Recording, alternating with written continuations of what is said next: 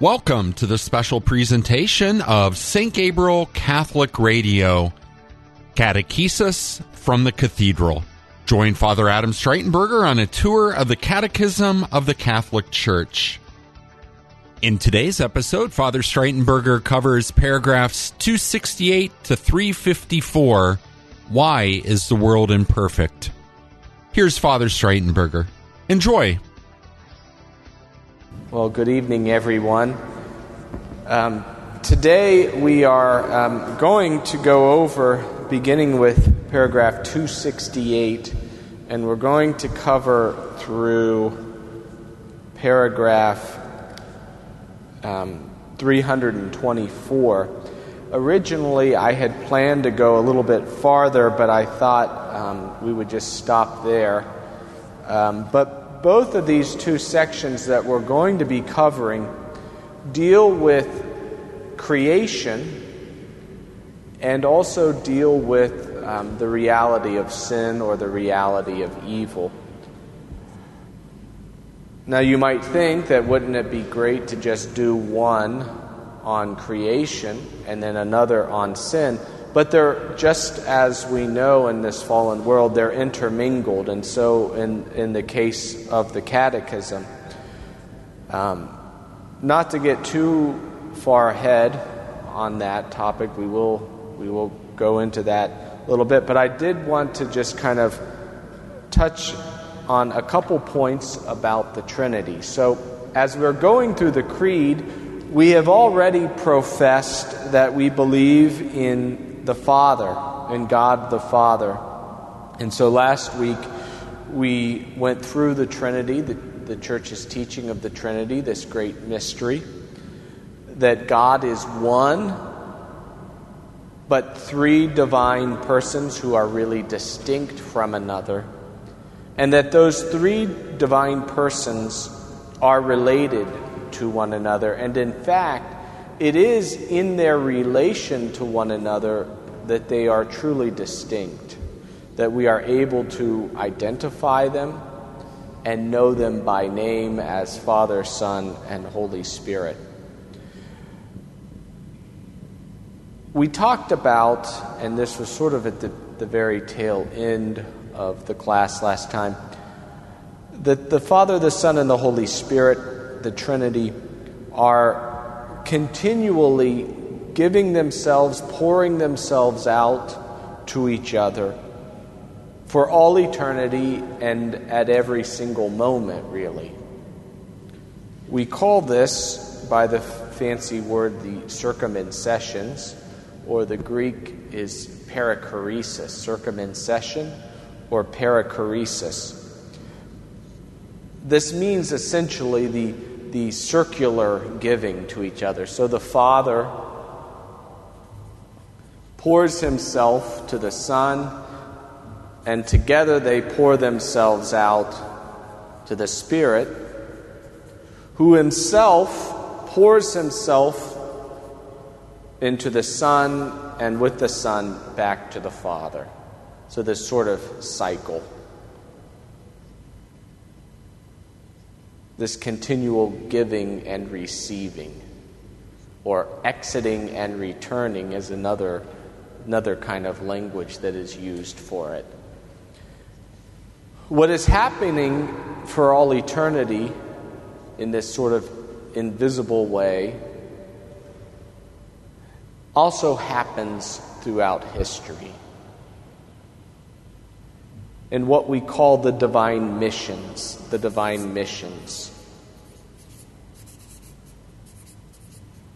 Mission meaning to send or to be sent.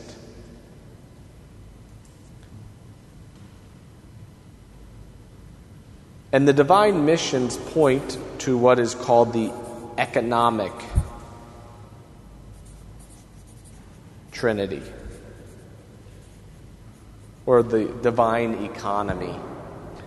So the Father sends the Son from all eternity, and with the Son sends the Holy Spirit. So that sending are their divine missions. The Son has a divine mission, the Holy Spirit has a divine mission. Now, their missions are one and the same. But this mission, if you want to see them as a unity, is seen visibly in the history of creation. In the three crucial actions of this economic trinity: creation, redemption, and sanctification.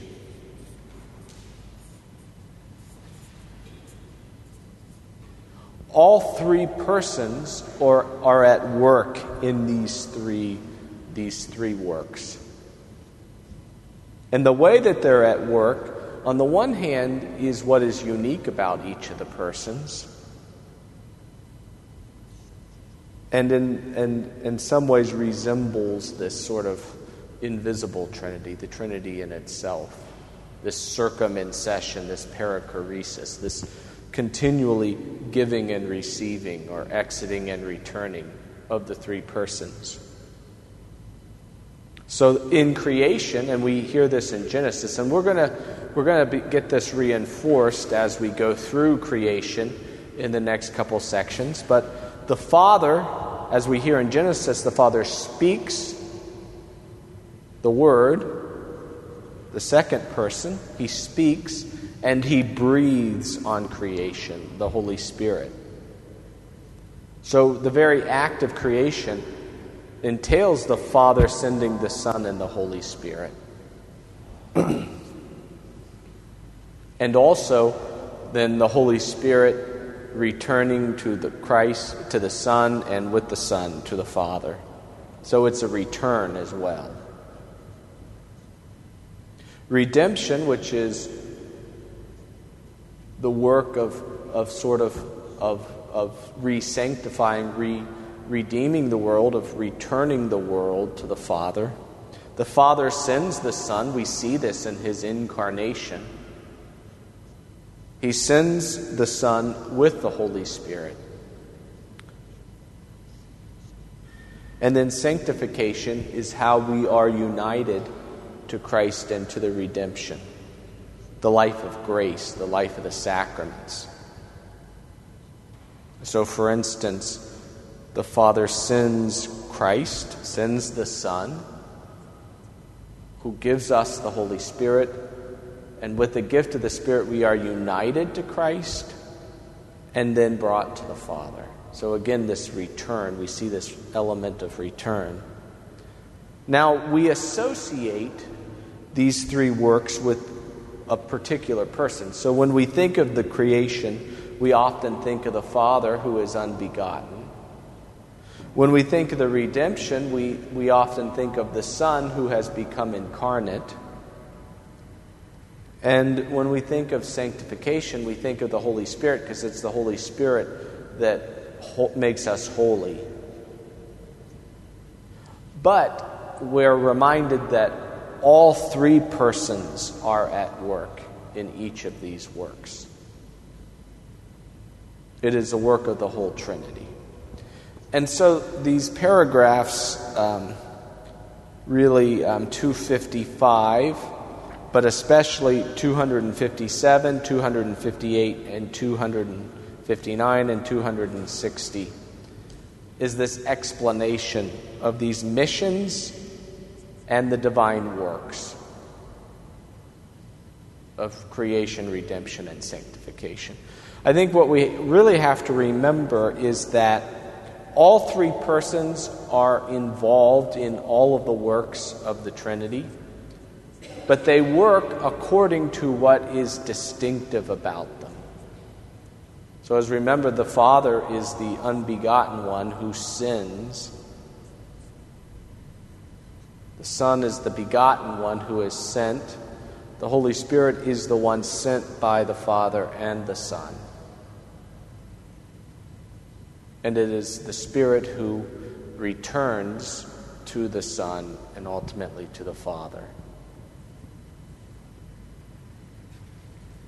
So I think it's important to remember this, or to to kind of at least recap this as we begin the next sections of the Catechism, which deal with this first great work, the creation.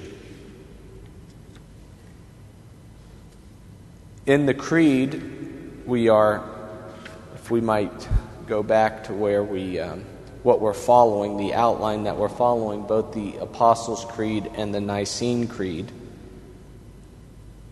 we're reminded in both of them that I believe in God the Father Almighty, creator of heaven and earth, of all that is seen and unseen in the case of the Creed, of the Nicene Creed. So we begin this section on 268 professing the Almighty, God the Almighty, which paragraph 268 tells us is the one divine attribute that we publicly profess in the Creed, that God is all-powerful, omnipotent, almighty. And that almightiness, that omnipotence, is expressed in creation. Now, as I was saying, these sections that we're going to be covering deal with, first of all, creation. So we're going to cover God as the creator and how he creates, and with it, the initial response to the problem of evil. That if God is good and has created the world, why is there evil in the world? But in this section, the Catechism doesn't completely exhaust that question, the answer to that question, for two reasons. First of all, because the answer to that question can never be exhausted. It is a mystery in some sense. But also, and that's what we'll cover next week, is that when we look more deeply at the creation of intelligent beings, both the angels and human beings, and when we reflect on their creation and how they were created, we also have to reflect on their fall, the fall of both the angels and of human beings. So this week we're going to look at God the Creator and the problem of evil. If God is the Creator, why is there evil? And then next week we're going to look at the similar ideas, created beings. What are the angels and how are they created? What is human person and how were they created? How was the human race created? And then also the idea of the fall, the introduction of moral evil and of sin into the world. So they do kind of parallel each other, these next 2 weeks. They will be different. I won't repeat myself next week. They'll be significantly different. But there is a sort of parallel between the two. So we believe in God the Almighty. In the paragraphs 260, 69, we're reminded that God does whatever he pleases. That God does whatever he pleases. That is part of this being almighty. So we talk about God's intellect and will. The divine intellect and the divine will.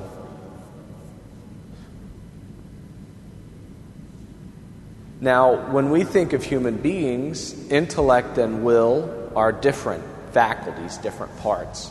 So by my intellect, by my reason, I can come to know the world. And then by my will, I can make a choice, render a decision. Hopefully based on what my intellect is telling me. Of course, in God, because he's radically one, these things aren't separate. And that's the problem when we think of God and that he is radically free to do whatever he wills. We might think that that means that he is able to contradict himself. And of course that then would separate, not only that would set up contradiction in God, but also somehow that his will and his intellect are separate, are different, that he's somehow not one. I think we see this in religions, in the modern world and our contemporary world, in which God says one thing but then later contradicts himself. So, for instance, that God has fully revealed himself in Jesus Christ. But then others might say, well, because of something that humans did, or because God changed his mind, he sent a new prophet, even though Jesus was the fullness of revelation. Or that Jesus had to go and visit another continent and reveal himself. Or we might see it that God has established moral truths and moral teachings, but somehow he doesn't hold everyone to them. So he says, do not kill innocent human life, but yet in this, particular instance, you are able to kill innocent human life. So or that God says you shall not lie, but if it benefits the progress of religion, well, then you can be dishonest in that situation. So these are real problems. This idea that, yes, God is completely free and to do whatever he pleases, but that never contradicts himself because his intellect and his will are one. In this section of the Catechism especially, the authors are really dialoguing with the modern world, and that's why I think this is a very rich section for our work in the new evangelization. It really helps us. It gives us the tools that we need to dialogue with the world around us. In 270 and 271, we are told that the Lord is merciful to all, for you can do all things. In 271 in particular, God's almighty power is in no way arbitrary. In God, power, essence, will, intellect, wisdom, and justice are all identical. Nothing, therefore, can be in God's power which could not be in his just will or in his wise intellect. And this is, of course, setting up in God's will and his intellect that he, of course, knows all things. He knows all things. And in that sense, he permits all things. So there's going to be two understandings, or two, we might say, aspects, not parts because it's one, but two ways in which God wills things in the world. His permissive will, in which he permits things, and his sovereign will, in which he intends things.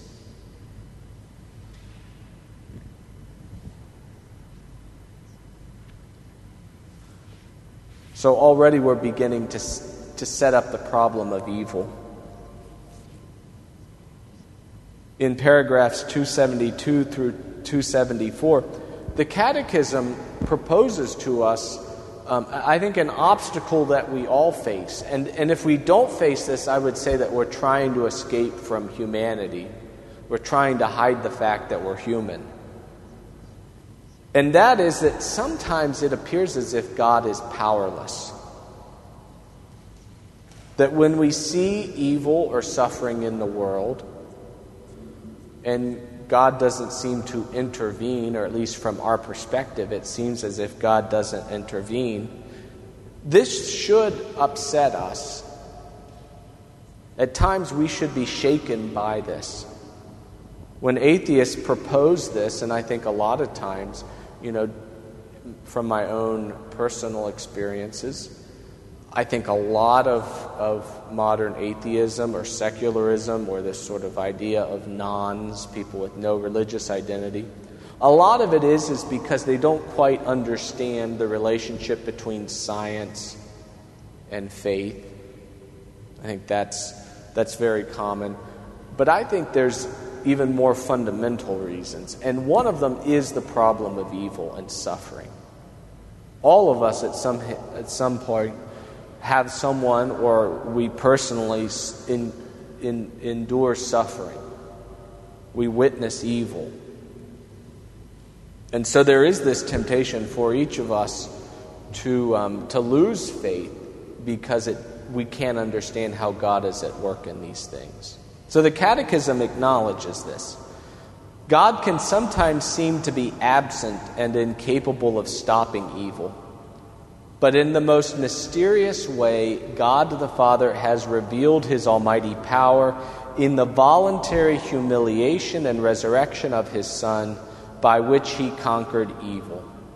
So first of all, I think when we encounter people who perhaps don't believe because of suffering, because of the evil in the world, we can never really, and this might just be in the sense not even people who lack faith, but when we counsel people or when we run into people who are suffering or when we talk to people, we really can't give them a trite answer, everyone suffers, or, you can bring something good out of it, or, God has his reasons or whatever. We have to really be careful on how we answer it, because we really do not understand people's unique sufferings. It's unique to them. It's not our own. And so we can't kind of just dismiss it. We have to take real the situation of their suffering. And ultimately, there is no easy answer to suffering or to evil. But the fullest answer, the answer which God provides, is Jesus Christ himself. It's ultimately in Christ, in the fullness of his life, that we find some way to make sense out of evil. It's still a great mystery. But ultimately, the answer to suffering and to this apparent powerlessness of God is in Jesus Christ. In paragraph 273, only faith can embrace the mysterious ways of God's almighty power. There is this sense where we can't really fully make sense out of it. It goes on in the next paragraph, 274. Once our reason has grasped the idea of God's almighty power, it will easily and without any hesitation admit everything that the Creed will afterwards propose for us to believe, even if they be great and marvelous things, far above the ordinary laws of nature. So the Catechism points that this idea of God being in complete power and control, even though at times it seems as if we're the ones in control, or that evil is what is in control, we have to kind of embrace the fact that because God is God, he is good and he is in control of the situation. Which therefore means that this situation somehow points to the good. This is a great mystery, and as the Catechism says, it really requires faith. But for us to have this, I think, strong faith, or for us to strengthen our faith, to train our faith, we also have to kind of meditate on this truth which is revealed, which is God is almighty. He is all-powerful. He is the one in control. So then we progress in going into the God as the Creator himself. In 282, catechesis on creation is of major importance. It concerns the very foundation of human and Christian life, for it makes explicit the response of the Christian faith to the basic question that men of all times have asked themselves: where do we come from? Where are we going? What is our origin? What is our end? Where does everything that exists come from? And where is it going? So, In addition, so I think it's kind of very beautiful, this section of the Catechism, is that it's starting from what's in the human heart, in the fundamental questions of the human heart. So the first question that it proposes an answer to is, what about this sense that God seems powerless at times? The Catechism reminds us, well, God is almighty. He is the Creator, the Almighty Creator, and therefore, in faith, we recognize that He is in control even when it seems dark and bleak and it's all over with. In this next section, the Catechism wants to address these questions, which we all have, I think, from time to time in our life, but which really, I think, should be a part of on our hearts all the time, and that is, what is our origins? Where are we going to? How did we come about? These questions that deal with creation. And the Catechism proposes, listen, let's take these questions seriously. Not just dismiss them, but let's take them serious because they're universally on the human heart. And let's look at it. And God has addressed these questions in revealing Himself as Creator. The Catechism then goes through in the next 3 paragraphs saying, look, these questions are fundamental, and humans have tried to answer it, and they continue to try to answer it in different ways, but in unsatisfactory ways. So the first way is to try to answer our origins and why we are and where we're going from the perspective of science. In paragraph 283, the Catechism affirms the natural sciences. Just as the Catechism affirms human reason, we can know things about the world. We can know how it develops, how it works, how it's interconnected. And the study of the sciences fill us with wonder and awe, but they do not answer the fundamental question of how the world came into existence from nothing into something. Nor does it answer what is the goal of the world of creation and where is it going towards. Another approach, an important approach, is philosophy itself. Looking at these questions of being and non-being, the origin of the world. Is the universe governed by chance, blind fate, anonymous necessity, or by a transcendent, intelligent good? These kind of questions, which are assisted by reason in the study of philosophy and metaphysics, are crucial. But in the end of the day, they are not going to fully answer these questions either. There has also, through the course of this philosophical development, been different approaches. And that's in paragraph 285. There are essentially 5 approaches which the Catechism identifies. Some of these are ancient philosophical attempts to try to explain the world. Some of them are quite modern and are present with us. And I would say all of these in different shades are still present with us. And so therefore, I think this paragraph 285 is very important for us in dialoguing with the world that we live in and with the different people and cultures that are present and the different kind of approaches in life. One of the difficulties of the new evangelization, say in comparison to a missionary going to some sort of tribe in the Amazon, is that when that missionary goes to the tribe in the Amazon, those people are all on the same page. They come from the same culture. They have the same worldview, the same understanding of the world, usually the same ethical kind of concepts. But in our secular world, every human being in American society, say, or in the Western world, say, has their own view of the world, how the world has been made, what the world consists of, and to that point also, their own ethical view of things. This makes the task of the new evangelization difficult, to even try to figure out where each person stands, what their particular issues may be.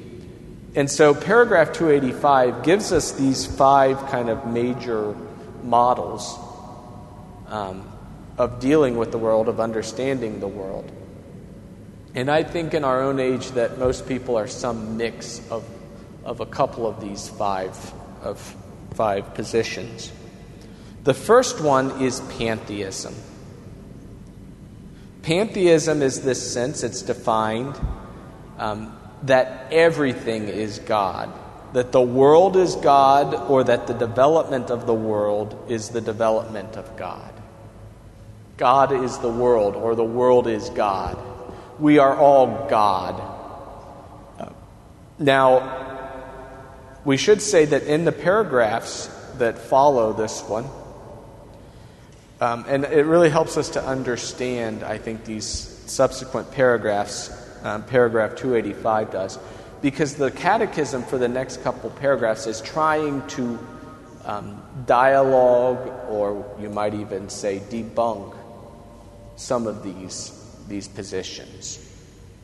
And as those arise, I'll try to point them out. The next position is this idea of emanationism. Others have said that the world is a necessary emanation arising from God and returning to Him. That the world is just... So rather than all the world, all of creation, all things being God, which really means they would not be creation, it's just God. So like the stand is God, or the flower is God, or the lightning bolt is God, or I am God and you're God. This idea of emanation is that we share in the very substance of God, almost like an amoeba, if you know what amoebas are, the big slimy things, floating things, that, God just kind of, a piece of Him just kind of slips out or breaks off, but it's coming right back. It's going to get kind of consumed back in. This idea that the substance of God is something different than we are. That's our position, as opposed to just being part of the sliminess of God. Not that God's slimy, but a little bit further. So the third is what we call dualism or Manichaeism, which is that there are two eternal principles in conflict with each other. Good versus evil, light versus darkness. That there is a good God versus an evil God, and that they're fighting it out. And so some things, like material things, are on the side of the evil God, and spiritual things are on the side of the good God. According to some of these conceptions, so based on dualism and Manichaeism, but going a little bit further, the world, at least the physical world, is evil, the product of the fall, and is thus to be rejected or left behind. This is Gnosticism. It's the fourth error, the fourth kind of worldview that is rejected here in the Catechism. So this idea of Gnosticism is that physical things are evil. Christopher Dawson, I think it was Christopher Dawson, said that every heresy is a form of Gnosticism. Somehow we're suspicious of material things, or that the incarnation, that God really became human, that He really took on human nature, is somehow has to be wrong because there's something inherently wrong with material things. The next is deism. Some admit that the world was made by God, but as a watchmaker who, once he has made the watch, abandons it to itself. So God makes this watch, the world, and he starts it, and then he lets it run on its own. This is a particularly modern concept. I think it's really very prevalent in our own culture, as is Gnosticism, as is, pantheism and emanationism and dualism in some sense. But deism, as we know, really, the founding fathers of America were deists. Benjamin Franklin, Thomas Jefferson, these kind of figures. That God really is kind of remote and distant from the world. Finally, others reject any transcendent origins of the world, but see it as merely the interplay of matter that has always existed. We call this materialism. So all that there is just matter.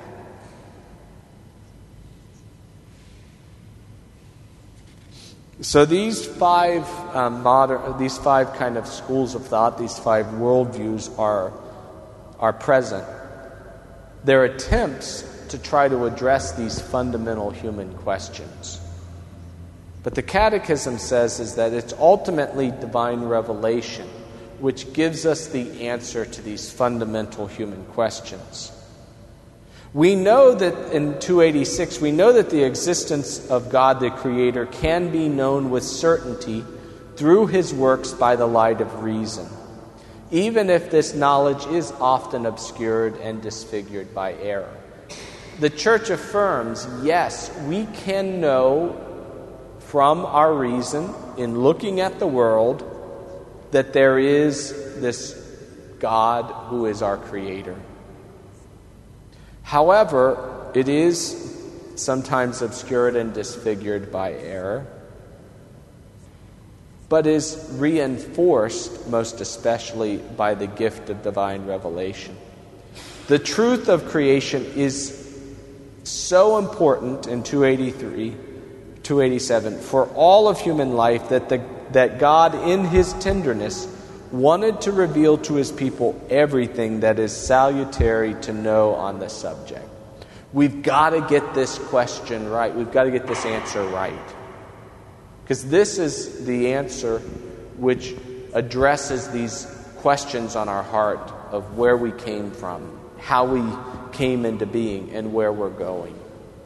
And so, yes, human reason can come to a knowledge that God exists, but God really wants us to get this right. And so he has revealed that he is our Creator and how he has created us.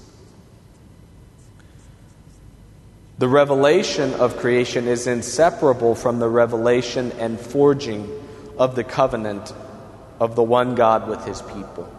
So it's interesting that in the course of divine revelation, as God is introducing himself to his people, to us, to the human race, he reveals that he is our Creator. And he adds a little bit more to that over time, how he is doing that, why he is doing that. It is in some ways, if you think about, this idea of divine revelation, God and the human race becoming accustomed to each other, at least the human race becoming accustomed. It is very much like marriage. So, there was a time when couples married very young. Some in their teens, sometimes in their early 20s. Oftentimes they did not even know themselves. And I would even say that even people who marry in their 30s don't really know themselves either. But there was also a point where they had not really become their full selves. The idea is that as they gradually came to know each other, they also came to know themselves. And I think this is the idea, at least from the human perspective, the human aspect. As God reveals himself to us gradually, and as this relationship develops, we also come to know what it means to be human.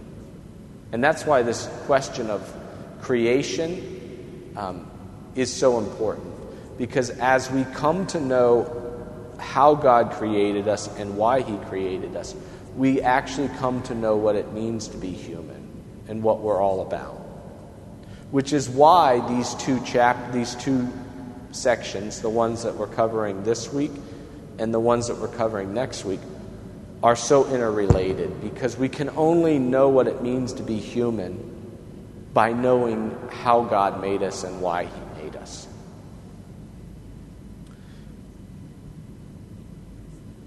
In 289, we are told something which is going to be fleshed out in more detail in the next sections, but that from the Scriptures, from the divine revelation, especially the first 3 chapters of Genesis, we come to understand what God is communicating and what he is saying about creation.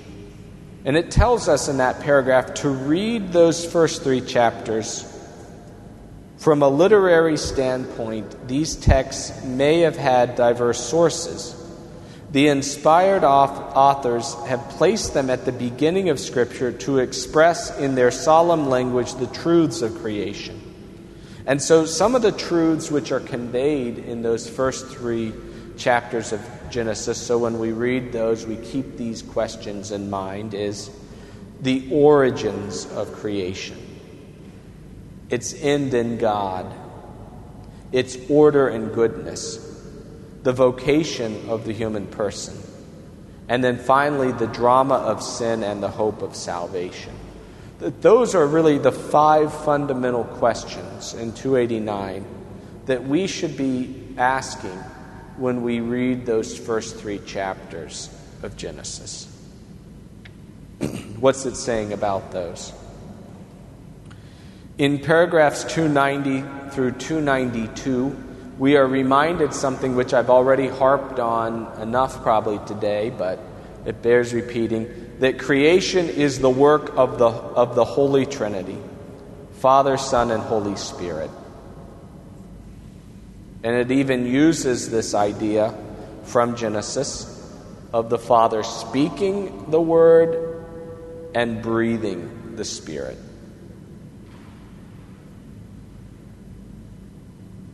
In paragraph 293, I think what we hear is one of the reason why God has created the world. And that is to reveal his glory. So when we ask the question, why has God created the world? The answer is to reveal his glory. Not to increase his glory as if he needed, to have his ego stroked or something like that, but in order to communicate it, to show it, to reveal it. And ultimately, therefore, it is an act of love and goodness. And it's interesting is that the glory of God is revealed in his love for us and his goodness for us, which is so often experienced as his humility, which gives us a new approach to living. That if the glory of God is experienced in his humility, in the fact that he loves us, even though we are often unworthy of that love, I think this shows us that really what is our glory about? Well, I think the greatest glory that we can reveal, and I think maybe the greatest thing that could be said about us at our funeral, is that this person was humble. The glory of God in 294 consists in the realization of this manifestation and communication of his goodness, for which the world was created. God made us to be his sons through Jesus Christ. It quotes St. Irenaeus, who is must be the Catechism's famous or most favorite father of the Church. The glory of God is man fully alive.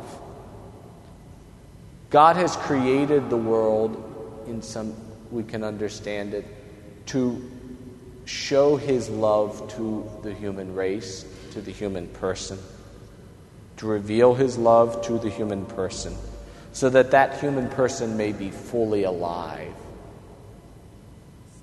sharing in the life of the Trinity.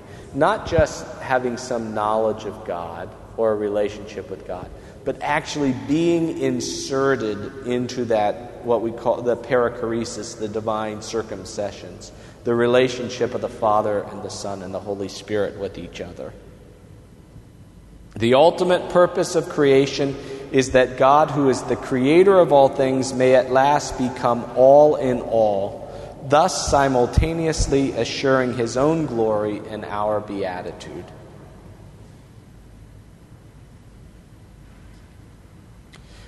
The mystery of creation we then go into. God creates by wisdom and love. We are reminded that God is completely free. He does not need to create. He is not bound by necessity. We believe that creation proceeds from God's free will. He wanted to make his creatures share in his being, wisdom, and goodness. God creates out of love. It is an act of love. Just as the Trinity reveals its kind of this relationship in which the Father pours himself out to the Son, the Father and the Son pour themselves out to the Holy Spirit, and the Holy Spirit pours himself back into the Son and the Father, this kind of complete giving of love.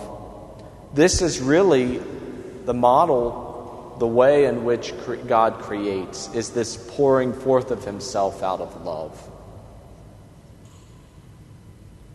We're told in 296 through 298 that the world is created out of nothing, or what we say ex nihilo, the Latin ex nihilo, from nothing.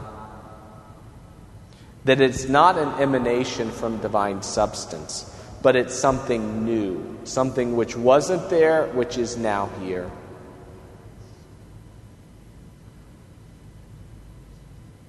And that God did not use any sort of pre-existent matter. If that was the case, then there would be two gods. There would be God and this pre-existent matter. God created out of nothing. Now, to say that the human race or the planet Earth may have been created from some matter that existed before they were formed is possible. That's not contradictory. But the very beginning, there was nothing but God. This, in paragraph 298, gives us hope. Because if God creates out of nothing, if he can create a world out of nothing, then he can certainly give life to the dead or call into existence those things which do not exist, or to make light shine in darkness. In some ways, this idea that God has created out of nothing fills us with hope and encouragement. God creates an ordered and a good world. In 299, because God creates through wisdom, his creation is ordered. So because God creates with his intellect, there is rationality, there is reason in the world. There's a plan.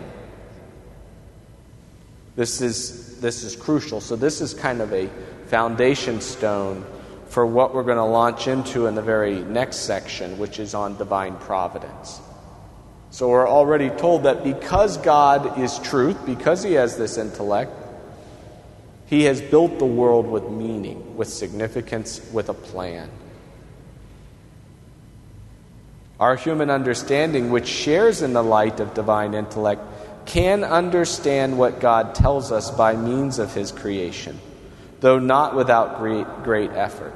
Because God has created the world with understanding, we are able to understand it because God has given us this gift of reason. Because creation comes forth from God's goodness, it shares in that goodness.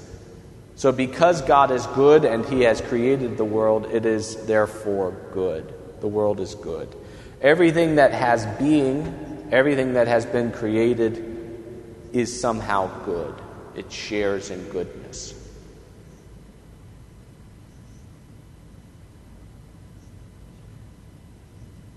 God has created the world out of goodness and out of truth, but he also transcends creation. And this is a beautiful mystery. God transcends creation. He is completely and utterly different than creation. He is infinitely greater than creation, but yet he is present to creation. We call this divine immanence, in which God is completely other than creation, but yet is present to everything in creation and sustains it. So we say that pantheism is a problem, that, everything is not God. The marker is not God, the flower is not God, the rock is not God, the podium is not God. But yet God is present to this marker and sustains it. So we can say then that, we often talk about how God is, here. Well, God is present by immanence. He somehow sustains everything. But he is, of course, not the marker. And the marker is not him. And as, we will see, especially when we cover the incarnation and the sacraments, is that there are different intensity levels of how God is present. To the point of Christ's real presence in the Blessed Sacrament, in which he is physically his body and blood, soul and divinity, which is a whole different kind of presence. But the most fundamental and basic presence, what we call this immanence, is that God is present to everything that exists. That's why they exist. That's what sustains them. He upholds them. God upholds and sustains creation is the very next paragraph, 301. He not only gives them being and existence, but also and at every moment upholds and sustains them in being, enables them to act, and brings them to their final end.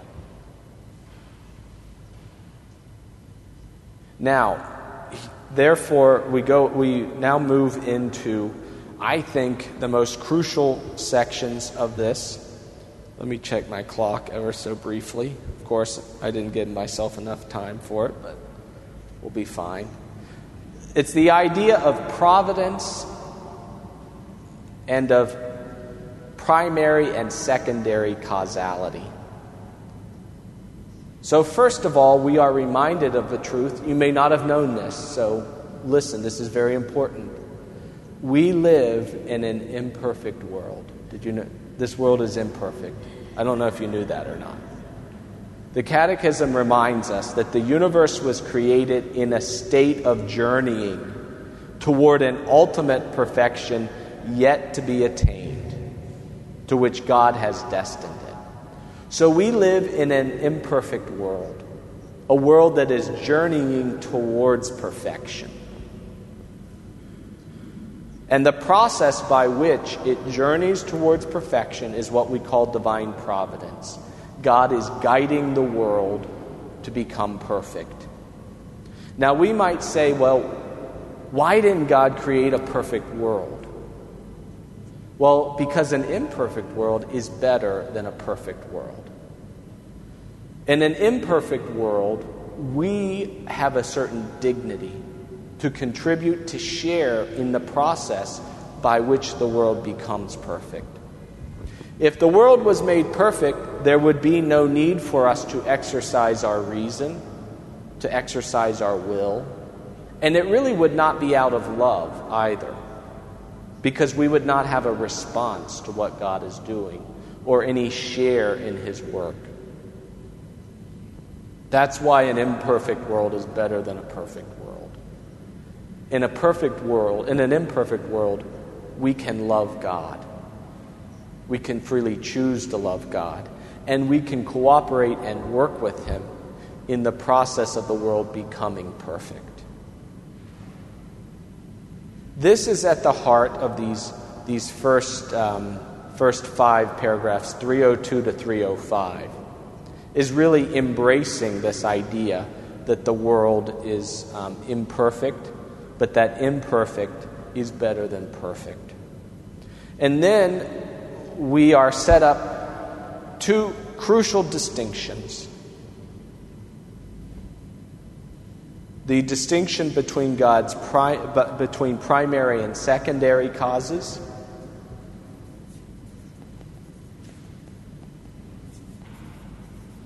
and then the difference between moral and physical evil. The primary cause is how God causes. Exercising his sovereign will, he intends things, and those are always good. So the act of creation, the initial act of creation. God is the sovereign master of his plan, but to carry it out, he also makes use of creatures' cooperation. This use is not a sign of weakness, but rather a token of Almighty God's greatness and goodness. For God grants his creatures not only their existence, but also the dignity of acting on their own, of being causes and principles for each other, and thus of cooperating in the accomplishment of his plan. So God allows us to cooperate, and that's what we call secondary causalities, is how created things cooperate with God in this process by which the imperfect world moves towards perfection. A secondary cause exercises its causality, the way it causes, based on its nature. So everything that's created can in some way exercise a causality, be like a secondary causality, have a secondary causality. God permits us, so it's his permissive will, to exercise this secondary causality. He uses his sovereign will to exercise his primary causality. He creates. And then he permits us to cooperate with him based on our nature. So, for instance, the tree that you planted in your front yard, this beautiful American sycamore, which some people hate because it drops branches, it grows tall and beautiful in your front yard, and its roots slowly break up your sidewalks and go into your sewage line. This sycamore is affecting this world by its nature. Its roots grow towards nitrogen-rich resources coming from your sewer line, and it breaks up rocks. It's exercising its secondary causality. Human beings and angelic beings are free and rational. They exercise their reason and their freedom differently. But they exercise their secondary causality through their choices. So, I choose to do this, and it somehow affects the world. God permitted that to happen. This then sets up our 2 types of evils, moral and physical evil.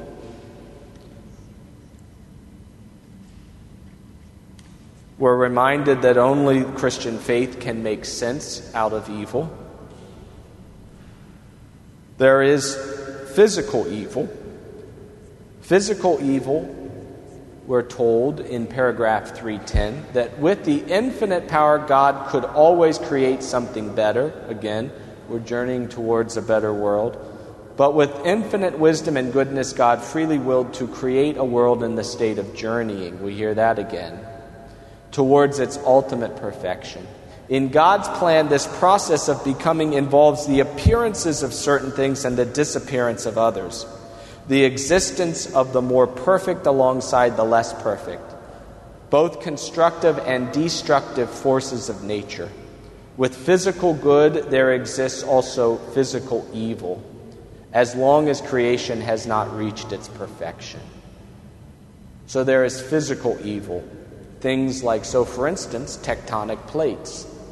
They work according to their nature, and they like to either slide next to each other, rub up against each other, or slide under each other, or things like that. And thus earthquakes occur, and volcanoes occur. These, of course, create suffering, but they are, in a sense, a physical evil. It's just the way that tectonic plates work. Or so, for instance, a mighty river, say the Mississippi, miles long at points, or miles wide at points. It goes towards the sea, and there's a low area in the shape of a bowl. And the Mississippi flows into that. Well, this is somewhat of a physical evil if you decide to build a city in that bowl, which continually floods. But it is the nature of how rivers work. It is how they exercise their secondary causality. But we experience it as physical evil because of the destruction. Now, one might say the flooding of a city like New Orleans, is that a physical evil because it's the river that's flooding it? Or is it a moral evil because we continue to build a city in that place by the exercise? And that sets up what moral evil is. Moral evil is evil in the world, and the Catechism tells us it's even more harmful and worse than physical evil. That happens because of a free being, an angel or a human's exercise of their freedom. That's a moral evil. So if someone comes and murders you, or comes to burn down your house, these kind of things, the evil, the suffering that happens, that's what we would call a moral evil. In both the moral evil and the physical evil, it is by secondary causality, which God permits. He does not intend. He permits it. He does not directly intend it. But the Catechism reminds us that even though He permits this evil, both the moral evil and the physical evil, He brings an infinite good out of this. That from this moral and physical evil, although we can't quite understand it at the time, the Lord will somehow bring out goodness and bring the world closer to perfection.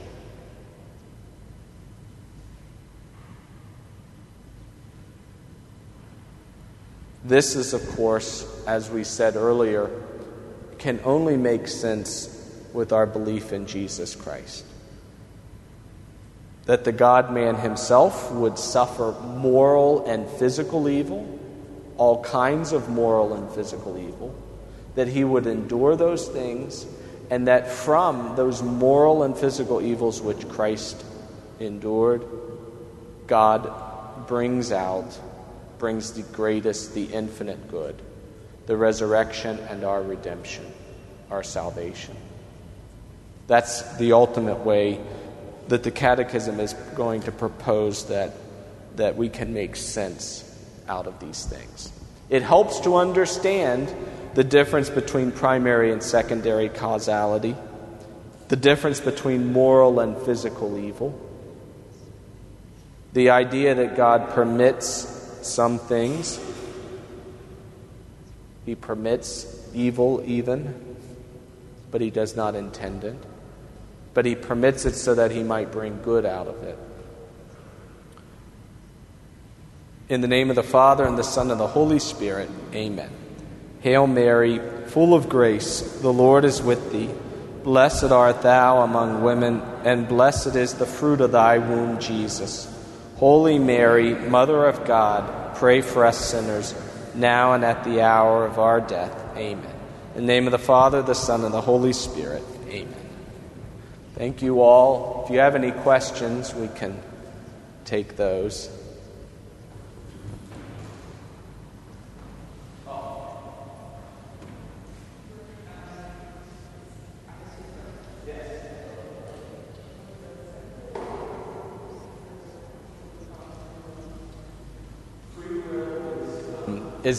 Is the exercise. So human beings exercise their secondary causality through their free will. So I make a choice. Angels do the same as well, but in a different way. So.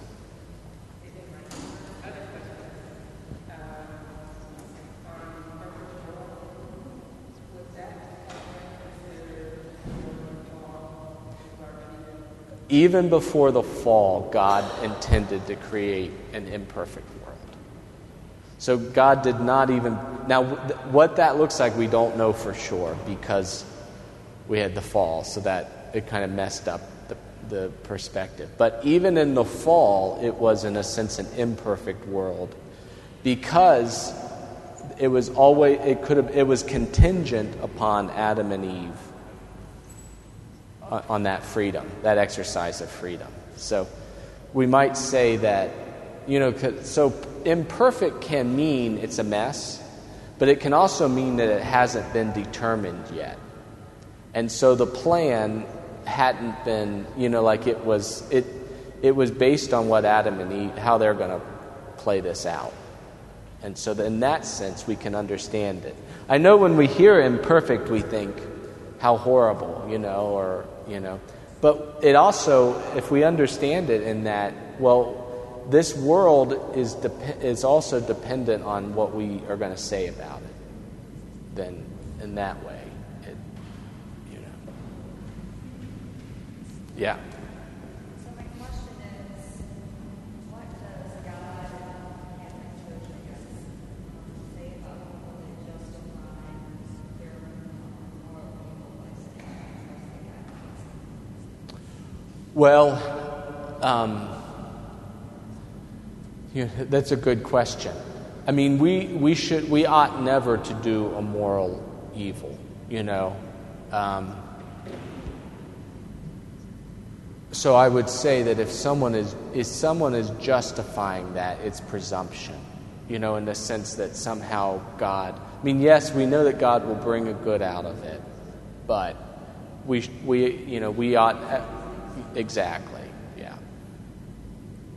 I mean, to kind of presume that.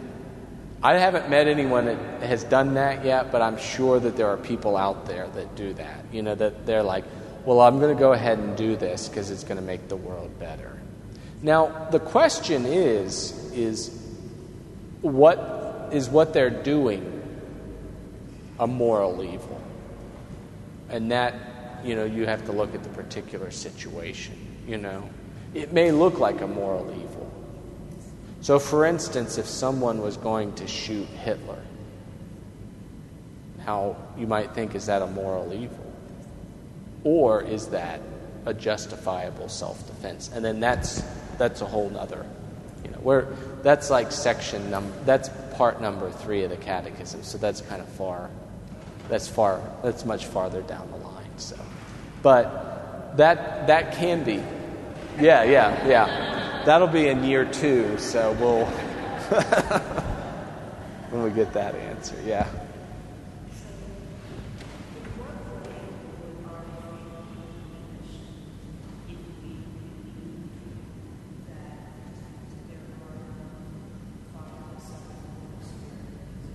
Mm-hmm.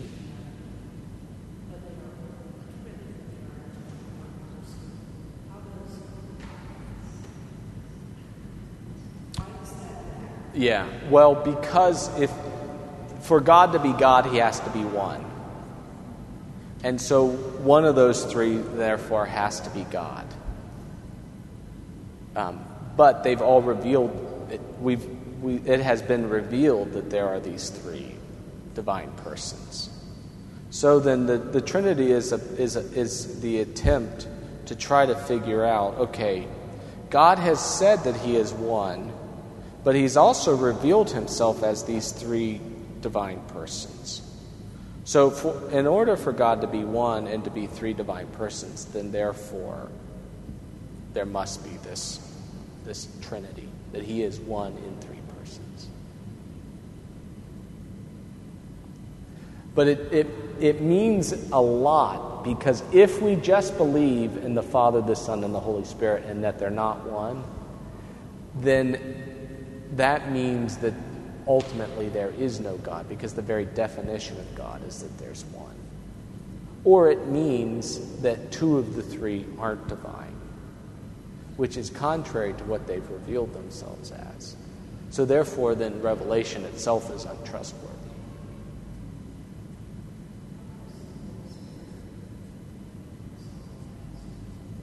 Well, the Son has revealed him. The Son has revealed that the Holy Spirit is divine.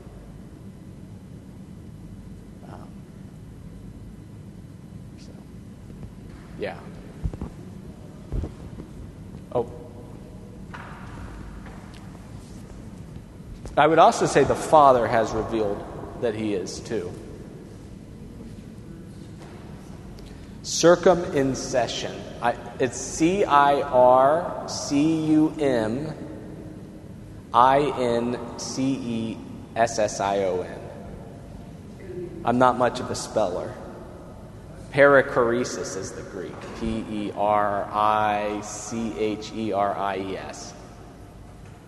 Yeah, I think. I think we will all admit that kids are cute. Mm-hmm. And if God is going to make stuff without that, it's still kind of like Yeah. It is. Well, and all of them. And that's why an explanation like this helps us individually begin to make sense out of it, but it's not necessarily going to help someone else make sense out of it. You know, it's something we have to wrestle with. And that's why ultimately when someone's suffering, we don't try to explain to them why they're suffering. One, because we cannot never understand what they're going through. But second, is that any attempt is kind of trite.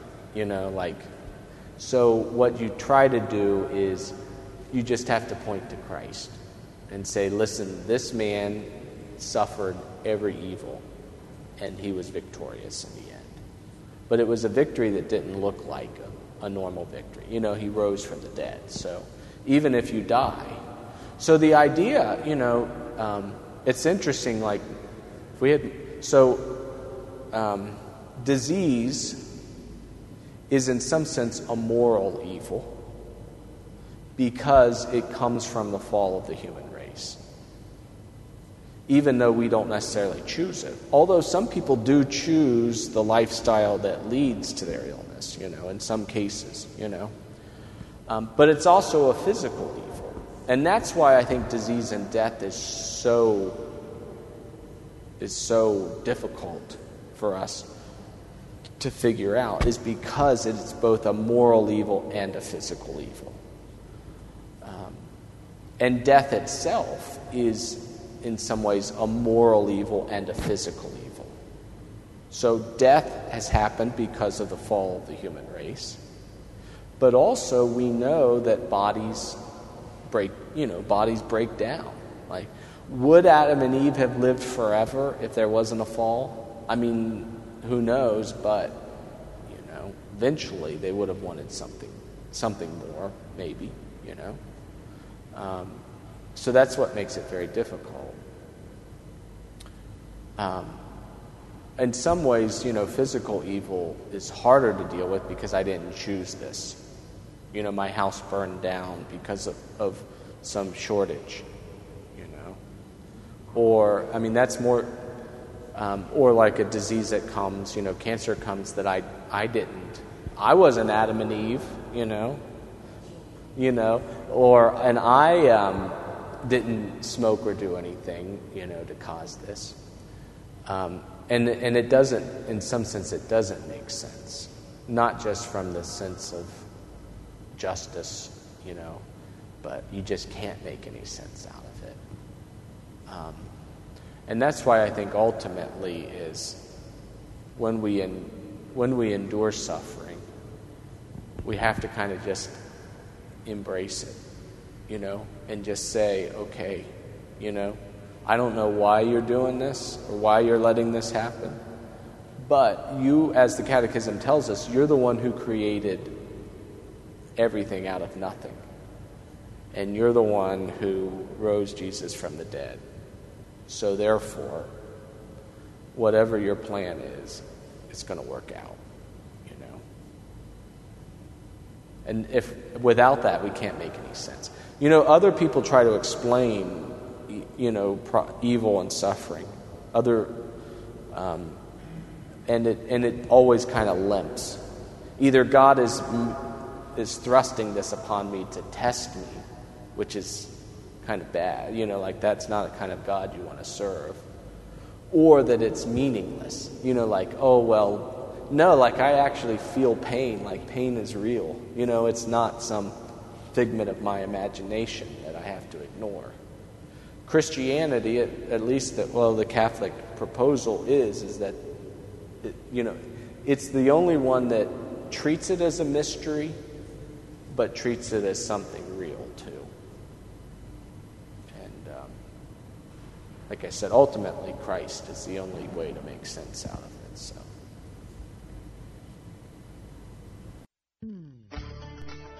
This is listener-supported St. Gabriel Catholic Radio. You've been listening to Catechesis from the Cathedral with Father Adam Streitenberger. If you'd like to listen to this episode again, download it, or share it with a friend, please visit stgabrielradio.com, go to our audio archives, and look for Catechesis from the Cathedral. Thanks so much for joining us today. God bless, and have a great day.